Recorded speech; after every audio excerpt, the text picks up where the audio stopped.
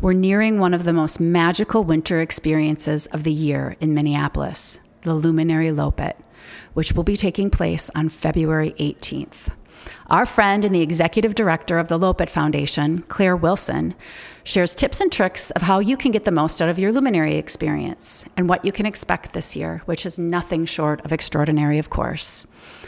But I've gotten ahead of myself. The City of Lakes Lopet Winter Festival, a completely different event, is this weekend. It's February 4th and 5th. There are spectating opportunities galore. You can take in some ski races, gush over the cute dogs that are skijoring. That means they're skiing along with their owner. And you can check out the Cube competition, which is said to be the game of Vikings. So I'm sure there's definitely going to be costumes involved. Minnesotans sure like their costumes. Prep the sled for the kids and find everybody's snow pants. You've got winter events to attend. Coming to you from Minneapolis, Minnesota. A conversation about the great and sometimes not so great outdoors. I'm your host, Lynn Melling. And I'm Jody Gruen, and we do this for fun.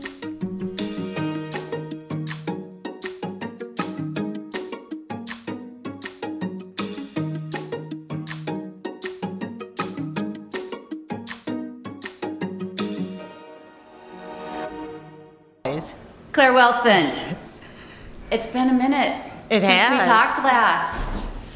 I think we were sweltering in the sun last time, outdoors. Yes. And I believe you were kind of brand new to your role. I think I was very brand new. Yeah. I mean, I still have a little bit of that new executive director smell, but it's wearing off slightly now. I kind of think I noticed that when you walked in the room. Yeah. So what's changed from then till now in terms of your world and your understanding of the Lopet Foundation, and what have you been up to? You know, the foundation has been through such an interesting period. We have been, really focused on our mission and values, which we have realigned, as we came out of COVID. And after the city experienced the murder of George Floyd, the foundation really, and I came in as a new leader, and we got, we hired many new staff. And so together we've all just been putting our hearts and brains together to think about what the next iteration of the foundation is and looks like. And that's resulted in a new mission statement that's more aligned with our current work, some new values that is aligned with where we are and our place as the largest regional park in the city. And our main goal really has become just to be the most welcoming and inclusive natural space in Minneapolis and, I don't know, we hope the nation. We're just hard at work. World. Yeah, the world. We'll say the world. I mean, exactly. So that has been our focus. We've been doing a lot of diversity, equity, and inclusion work. We've been doing a lot of work in intentionally inviting folks into the space, into our programming. We've been partnering frantically with community partners to see what they would like and need, and we've just realized that we want to be community-driven, community-centered, and it's resulted in some really amazing programming here at the Trailhead. I mean, including North High having their prom here. We had the North High prom. Aww. It was beautiful. They were beautiful. They were all dressed better than I was for my wedding. I mean, it was just remarkable. But we also had a queer prom here, queer-only prom, which was also, a disco ball and DJs and many just groups coming to hike, to snowshoe, to mountain bike, to just experience the outdoors in the heart of the city. So it's been really a very lovely 2 years, I think, for the foundation, and I have just been so lucky to work with some of the greatest folks in the world here at the Trailhead. So it's the world. Now it is, yeah. Yes. Yeah. So with that, I've noticed in this building, we're at the Trailhead building right now, just there is more warmth and a community feel. There's, you have your mission and your values on the wall so everyone can see and I guess hold you accountable. That's exactly why they're up there. We want to be held accountable. Yeah. And then there's also games. I've noticed that there's games. It's kind of just warms up the place. I've been here, with families and they're here playing games and Exactly. We didn't want to be associated as just a place where you come to recreate or cross-country ski, right? We really wanted to be a resource. We have an art gallery now, right? So we've been featuring local BIPOC artists, which has been fantastic. So, yeah, I think I'm so happy to hear you say that, because people often tell me that they've noticed a change in the environment here, and that makes us happy. Yes, definitely. There's like a little crackling, cackling fire too, like as yes. you walk in the building. I don't know, you have it all here. So we've talked a bit kind of about sort of the forward momentum of the foundation. You have some big events coming up though, correct? Oh, absolutely. So this weekend we have our signature Winter Festival, which, this foundation, its roots, its DNA, its origin story is in connecting this park to downtown and to uptown, Minneapolis. So when we were founded, the first thing that we did was produce a race where you could ski from Theodore Wirth to uptown, and we put snow down on Hennepin, and racers raced. Well, of course, as with every year, there were weather challenges, et cetera, even from the beginning. But the idea was it was a point-to-point race that connected Theodore Wirth to uptown. And so that one race grew, that one marathon, the urban marathon ski race, grew into a festival weekend. So this weekend we'll have marathon, skate, and classic cross-country ski races. We'll have a Coob tournament at Utapels. We'll have fat tire biking, skijoring, and my personal favorite, which is the Next Generation race, where our youth in our school-based programs and community members come together for some kids' races that are just so much fun to watch. And we just support all the kids who we've been working with all year, and to see them and their families and the spectators out, and they get such a sense of accomplishment from skiing here at Wirth, which is challenging. It is. So they get to see some of their first big hills, and they get to experience what it's like to participate in some level in a cross country ski race. So yeah, it's going to be a super fun weekend. We've got now close to 3,000 people registered in all those events, and yeah. Okay, you mentioned two things that I just want to clear up and understand what they are. Skijoring. Yes. This sounds like a fancy word from maybe another country. Exactly. Well, yes, you've called me out. I'm not sure I don't know what the root of skijoring is. You can just explain what it is. Yes. But it is, first of all, the funnest thing in the world to watch. But it is where you attach a dog a dog is attached to the skier, and so the skier skis with the dog leading them. So sort of, kind of like dog sledding, except you're on skis. And really, people who are good skijorers can really get going very fast. And then folks who are kind of, new to it or really recreational skijorers, it's just really fun to watch them and their dogs. So it's your own personal dog. It's your own personal dog. And these dogs you are personally training them to many of them just bring it's just their dogs. Yeah. Huh. And it's a very simple equipment. It's just a little harness. And so as we saw with many other activities during COVID, skijoring became more popular, right? Because A, people got dogs, and B, people got more into outdoors and skiing, etc. So yeah, skijoring is a joy to watch. And then the folks who do the 10K point-to-point race skijoring, it's a national field that comes to do that. So yeah, we have some very serious skijorers here, and then we have lots of people who just learn this winter and will bring their dogs and do a 5K and just have fun. So I didn't realize that I was skijoring with my pug last year when I took my dog out. So you were 100% I was skijoring. Totally skijoring. Okay, I didn't know that I had this skill. All right. You also mentioned Coob. Yes, Coob. So Coob. Oh, I should know the country from whence Coob came. Listeners can let us know. It is an outdoor game played with giant wooden blocks, and it is the first thing to fill during the festival. We have multiple Coob teams who come out for this Coob festival. Oh yes. Like professional? There's a competitive bracket, and then there's kind of a recreational bracket. Okay. So yes, we have some very serious Coob players, and it is very fun to watch as well. It's a fun spectator sport. Is it like bowling, sort of, or You're knocking these pins down, right? You're knocking the pins down, and I'm not going to do cube justice because I am not a cube expert. So people can just look it up. It's strategy, and, it's a little bit more probably entailed than bowling, but yeah. Okay. All right, so with these things, there's all of these races happening at different times. If I'm not participating in a race, am I able to go watch the skijoring or watch the kids or watch the competitive field? Saturday here at the trailhead, so this Saturday, February the 5th, there will be, or 4th, sorry. Yes, races start here.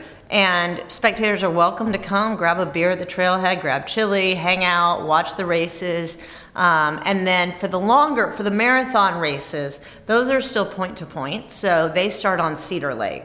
Cedar is a great place to go watch the start of the races. And those start, we run point to point races pretty much between 9 and 11, both Saturday and Sunday. So you can catch something. Oh, absolutely. And it's so fun to cheer the skiers on at the lakes. Typically, we ski all the chain of lakes, but the challenges with the ice this year made that difficult, and then the connection through the Kenilworth Channel has been disrupted because of the light rail. So we won't be able to ski. Typically, it's Bede-Madaska, Lake of the Isles, Cedar, Brownie, and then you hop up into Worth. Okay. But this year, they'll start on Cedar. Okay. Sounds like fun. It is very fun. Okay, so you've got this weekend, and in a couple weeks, there is what many people deem their most favorite night of winter in Minnesota. Can you please tell us what this night is? So the Luminary Lopet is, in fact, and I know that I am biased, but it is the most magical night of the year in Minneapolis. So Lake of the Isles is transformed into, a wonderland of ice features that take volunteers over a month to prepare. And these are elaborate luminaries. These are not, of course, there are many, many luminaries. There are 1,400 luminaries that are the size and shape of the ones you typically think of, these sort of bucket luminaries, candlelit. But there's also giant features. There's an enchanted forest. And, you can ski along the lake, you can walk along the lake, and there's the Minneapolis skyline right behind you, and the entire lake lit up by candle, and it is incredible. Yeah. What I also love about it too is that it can be a very quiet, serene experience, or it can be kind of a wild party. You can take your pick because in addition to the luminary and the quiet meditation on the lake, we host a big party. So luminary ticket holders get a free beer, and then there's typically a great band that plays, and folks just they party. They party after they luminary. Some people come just for the peace and quiet of the lake. Others come for both. You can just come for the party if that's your jam. But it is the features on the lake. We were starting to make them this weekend, and it is just the making of these luminaries is a magical experience. I mean, it takes hundreds of volunteers to fill the buckets, and then the engineers from whose minds the luminaries sprang, have created all types of basically machines to make this work. So they have what they call the water cow, which is a piece of equipment made to fill the luminary buckets to exactly the right level so that all of the buckets freeze at the same time. We're talking about 1,400 buckets. And the machine is pulls water up from the lake. It is made for this particular event, and it's incredible. So, one night there's 100 people there filling the buckets and hanging the buckets, and then the very next morning everybody wakes up and another 100 people come out, and they've created this system where there's these long buckets of water that are heated, again, by generators, and it's specially designed just for these buckets. And that water is full of ping pong balls, and so volunteers are bringing the buckets, sticking the buckets in the hot water, dumping the buckets, and then there's a whole other line of volunteers with these special drills, drilling holes in the luminaries, and then they've created, a hole in the ice where you then dump it, so it's all going back into the lake, and then high schoolers come out and haul the luminaries away so they can be stored until the event. I mean, it is quite the production, and so when people come to the luminary, and 18,000 people will come this year, they can just know that these features and these luminaries were made with love and care. Yeah, well, and mechanical engineering. Yeah, and some it doesn't just come together. No. Every feature, people ooh and on are like, oh, how did they get the candles in there? How did this, and it's engineering. It is, some retired 3M engineers who all came together and were like, we can make magic. Oh, that's so cool. All right, so I looked at last year's Facebook page, and I looked at this year's Facebook page, event page, and I noticed that your attendance for like the RSVPs is up like, I don't know, 5K. Why do you think that is? Why are people seeking out events like this? I think the Luminary in particular is so unique in that there are so few events in the city at night that feel like a really sweet place to be with your family, cozy. that are cozy, that are both, an opportunity to appreciate some really incredible art, but also really appreciate community being out together. That's outdoors. I mean, how many events take place outdoors at night in the deep heart of winter? It's just not many. In the middle of a city. In the middle of the city. Yeah. So I think people really appreciate that. I think word just spread. I mean, once you saw it, you really are. This is true. It's not hyperbole. I mean, it's really awe-inspiring.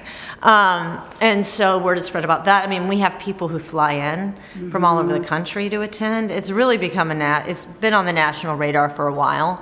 And so, and I think and hope that people are just craving community-based experiences that are simple. I mean, it is not simple. It's a very complicated event to put on. To go and experience, but it is a simple experience. Yeah. It's all candlelight. There's nothing plugged in. It is really just, and of course, the lake is big enough that even though that many folks come, we spread them out through waves, and you really can find yourself alone on that lake without too much trouble. Yeah. Well, and all the installations throughout the lake are so different from one another that you have a different experience throughout the entire evening. Like are there fire dancers again this year? There will be fire dancers. There will be the penguins and the polar bear. And, last year a new feature was these teardrop luminaries that were hanging from the sky. Yes. And there'll be a brand new, I won't reveal what it will be, but there'll be a new feature that highlights those. Again, the making of those, just an incredible experience. I mean, hundreds of volunteers filling water balloons in -3-degree weather on the lake. It's incredible. Yeah. So yes, I think there's always something a little different every year too, which draws people back. Yeah. Always weather dependent. Some years some of the features work, some years they don't. But there's always something inspiring. How about a musical installation? That's what I remember last year, an ice. Yes, there was ice music. Wasn't that cool? Yes. That particular ice music will not be here this year, but there will be a different. Yes. All right. Cool. Some type of music. All right. Well, one thing that I did want to ask you about, because this is sort of a pattern that we're seeing in a lot of Minnesota events, not just Minnesota, any place that experiences winter, is climate. And you had to do a little change magic to this particular event. Can you tell us a little bit about that? Yes. This year, like everyone else in Minnesota, we were experiencing really challenging ice conditions. So, when you look out your window right now, you think, oh, it's the perfect winter. There's plenty of snow. It's been cold. But for us, being dependent on the ice depth being at a certain level, right, on Lake of the Isles to support this many people, as well as what was needed to construct the features, we weren't getting there early on in the winter because we had so much snow, creating a very thick layer of slush over the ice. So it was insulating the ice. So there was the challenge of the ice not freezing, and then there was the second challenge of not really being able to work on the lake because there was so much slush. And, the Lopit can-do attitude, we all went out there, about 80 of us, early on with snowshoes and tried to stamp that slush down. And wait, you were going across the lake? Oh, yeah. We tried to stomp the slush down. We did. And bless our hearts, we did it until the head engineer came out and was like, "This is a fool's errand." And we were like, "Well, but we did successfully flatten some of the lake, but we did have to make the hard call to postpone. There was no way we would have been able to do it this weekend the way the conditions were a couple of weeks ago.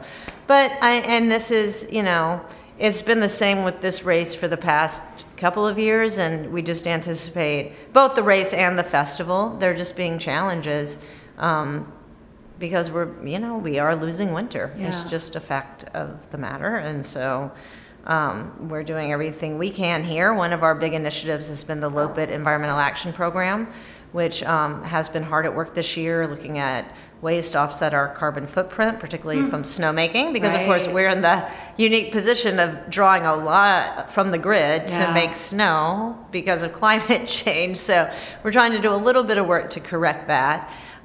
So definitely exploring solar on this building, which hopefully we'll be able to have next year. I'm wondering if those 3N engineers could volunteer and do a little solar project. With the passage of the infrastructure bill and some of the changes to the way solar is being financed, it used to be such that nonprofits there wasn't an incentive because you got tax credits. But now they're reimbursing nonprofits essentially for solar. So we are hard at work exploring that and hoping to get that together shortly, and then other ways too, zero waste events and all of the energy efficiencies we can find here at the trailhead. And so we are doing our part to try to, be hard at work on addressing climate change, but we are going to see its impacts. And I have a great fear that in a decade, cross-country skiing will be limited to, artificial snow. And I was going to ask about that. How do you plan strategically for the future with regards to climate? Like, do you think I was reading articles about how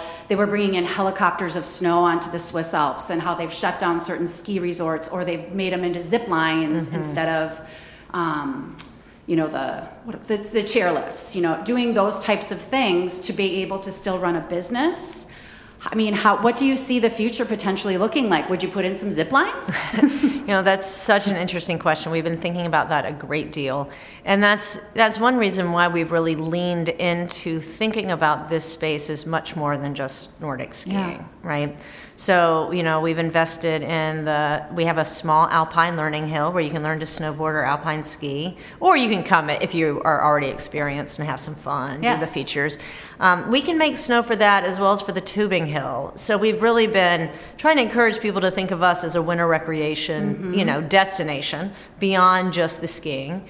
We, of course, my predecessor and others had the forethought to really put in a very solid snowmaking loop. So we will have Nordic skiing here because, until it gets very drastic temperature-wise, we can make snow with a thick enough base for it to stick around. But I think we are just continually thinking about how do we create equitable access to the outdoors, and how does that create an environment where all boats rise. And it's really a connection to the outdoors, no matter what that looks like, that's driving people here. Right. Yeah, and I guess it doesn't matter if there's snow or not. It's still a beautiful place to walk around, to enjoy and experience. You can bike, you can hike. If there's, now, of course, you can rent snowshoes and fat tire bikes and all of those things from us. But, moving forward, that may look different as well. Yeah. All right, going back to the Luminary, I would love to know if you have any tips and tricks for a really good experience, or a way that you like to experience it. That's a wonderful question. I would say, like most outdoor activities, dressing for it is critical. So you just need to make sure that you have your layers on, there's no cotton touching you, because even if it's a balmy 20 outside, it's cold on the lake, and you're walking or skiing through the snow. So you want to make sure that you got your wool socks on, and if you have long underwear, and just that you're prepared that it's cold on the lake. The lake is windy, it's exposed, and especially if you have little ones, you'll only make it so far around the lake if everybody's cold. Yeah. We do have hot cocoa stops. I personally love to ski the Luminary. I love to put on classic or Stride the Luminary, and there's a great ski path to ski it. But, walking it is wonderful as well. And again, just make sure you have on your winter boots or some shoes that can handle being out in the cold. And then I would say once you get on the lake, sort of beeline for a feature that's a little less crowded, and then start to just enjoy it at your own pace. Of course, there are going to be some features that are crowded just because they're so beautiful and everybody wants to stop and take pictures, and that's wonderful. But definitely try to get a moment or two alone as much as you can on the lake, because you realize what a profound experience it is and how rare it is to have that experience. Yeah. Oh, so beautiful. I know that one thing that saved me last year, even with kids that were a little older, was having a sled. Just bringing a sled along. Oh, good point, Jody. Yes. Because even a 10-year-old gets tired and you want to keep going, and you can pull that sled around the lake with no problem. That is such a great point, because it's a little bit of ways around the lake, right? It's and then there's parking. You're having to walk from your parking spot. Yeah. Oh, that's a whole... So... Tip, take Metro Transit. Metro Transit gives us free passes for this event. They do, okay. You can get a free pass for the bus, and in particular this year, because Minneapolis has these parking restrictions, where you can only park on the even side, I beg of everyone, please take advantage of the Metro Transit free pass and take a bus to the Luminary, because parking will be difficult. You will have to park far away. Yes. So be prepared. Indeed. All right. And bring a little thermos of something hot to drink. I think that's helpful too. Mm-hmm. All right, you heard it from Claire Wilson, directly from her mouth. Tips and tricks for experiencing the Luminary Loppet. Coming up on, what's the date? February 18th. February 18th. And then this weekend, the races. Yes, honestly, activities will be happening from 9 to 3 both days. All right. And then don't forget to visit the trailhead any time of day, any time of year, any moment in time. It's one of the best places that you can spend your time. Come visit us. We Do This for Fun is supported by 515 Productions, a high-end video production business based in Minneapolis. The website is 515productions.com. And did you know that Jody is also a health and wellness coach? Check out her website at jodygruen.com. If you like this podcast, we love your support. Please rate and review us and hit subscribe. Learn more about us at wedothisforfun.com. As always, we welcome your questions and feedback. Email us at wedothisforfun@gmail.com. We'll be dedicating future episodes to answering your questions, so let her rip, whether it's about gear purchases or tampons and IBS in the wilderness. We do not judge. We promise. We've been there, done that. Nothing is off the table. And thanks for listening.